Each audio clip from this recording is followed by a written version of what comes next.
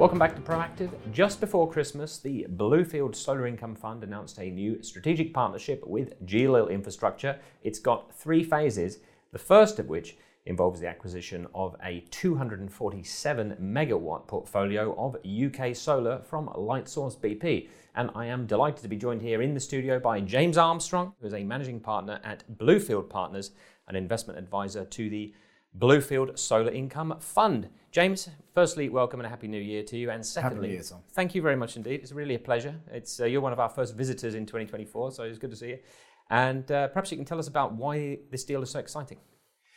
Yeah, we were delighted. Well, thanks, Tom. We were delighted to be able to announce the strategic partnership with GLIL just before Christmas. And as you mentioned, it's got 3 really key parts to it, which are for the Bluefield Solar Income Fund shareholders, we think is highly beneficial long term. So the first is that we announced the acquisition of the Lightsource BP portfolio, which is a very diversified portfolio of operating solar assets. And the benefit for shareholders in that particular transaction is it's a proven portfolio from a proven manager, but also there's got very high levels of regulated revenues. And so when we're talking about the Bluefield Solar Income Fund, the long-term objective of that vehicle is to create very attractive, long-dated dividends, which are linked as much as they can be to inflation.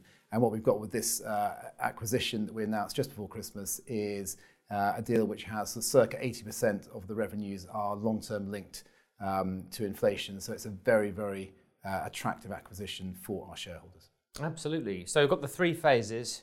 We've spoken a little bit there about the first phase. Tell us about the other 2. Well, I think the backdrop to this, Tom, is that there is a very challenging market conditions for infrastructure and also the renewable sector more broadly in the public market. So what that basically means is that across the board, the share prices are lower than the net asset values. And this is a function of the last 12 months where we've seen the challenge of higher inflation, higher gilt rates, and where you've had a rotation of capital out of those types of sectors, which traditionally have been a very good place for income. So what that means for someone like the Bluefield Solar Income Fund is that we're not able to raise capital, and yet we have to make sure we can manage first of all, our liabilities, and make sure we can manage, keep momentum within the vehicle. So the second phase of this partnership is that we are selling down a stake, 50% stake to GLIL as part of this sort of second phase. And what that means is that we're going to be able to lower down. We've got a certain amount of debt in the short-term credit facility, and we're going to lower that debt burden. And that's something that we think will be. We know we've spoken to shareholders, and we know that's something that they will like.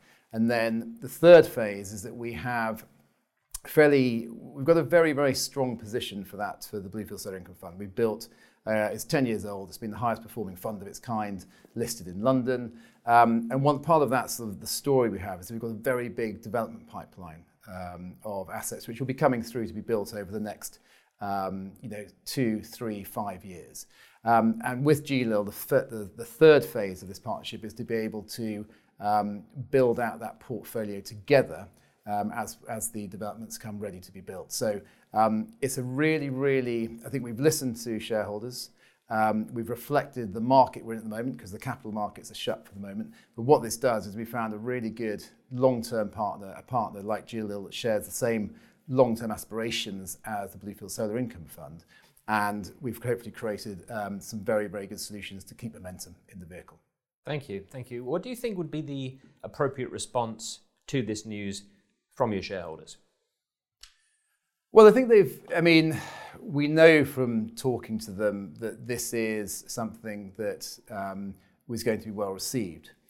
You've then got the next phase is really, I suppose, the question is what's the trigger in the markets to see a business like the Bluefield Solar Income Fund move from a discount back to where it's typically been over the past 10 years, which is at a premium to NAV. So I think that's the question. So I think we've got so we know that the shareholders would be supportive broadly of what we've done because we've been listening to them. So I think that sort of what we're looking for in 2024 is what's that trigger point for someone like Bluefield and also the broader sector to be able to see share prices lifting up. And you'd have seen actually in the last so post-Christmas, share prices and in the new year have started to gently rise up. This is a reflection of a kind of market sentiment about interest rates obviously levelling out and also starting to come, there's visibility in coming down, inflation coming down fairly rapidly. And so when you've got those two elements which are sort of going to be in the favour of an income product like Bluefield, that's where, if that sort of sentiment and those sort of market signals continue, then we'd expect to see an increase in the share price in the coming year. So generally feeling broadly optimistic about this year, you think? Yeah, I think certainly, I think 2023 was a challenging year because no one could see the top of the market in terms of interest rates and inflation, and there was a lot of volatility there. I think in terms of it's early days, Tom, but the signals certainly, so far, so 10 days into the year, it's been a reasonably positive start. Yeah. All right. Very glad to hear it. Hopefully we'll get a few updates from you throughout the year. And until the next one, thank you very much indeed for your time. Thank you, Tom.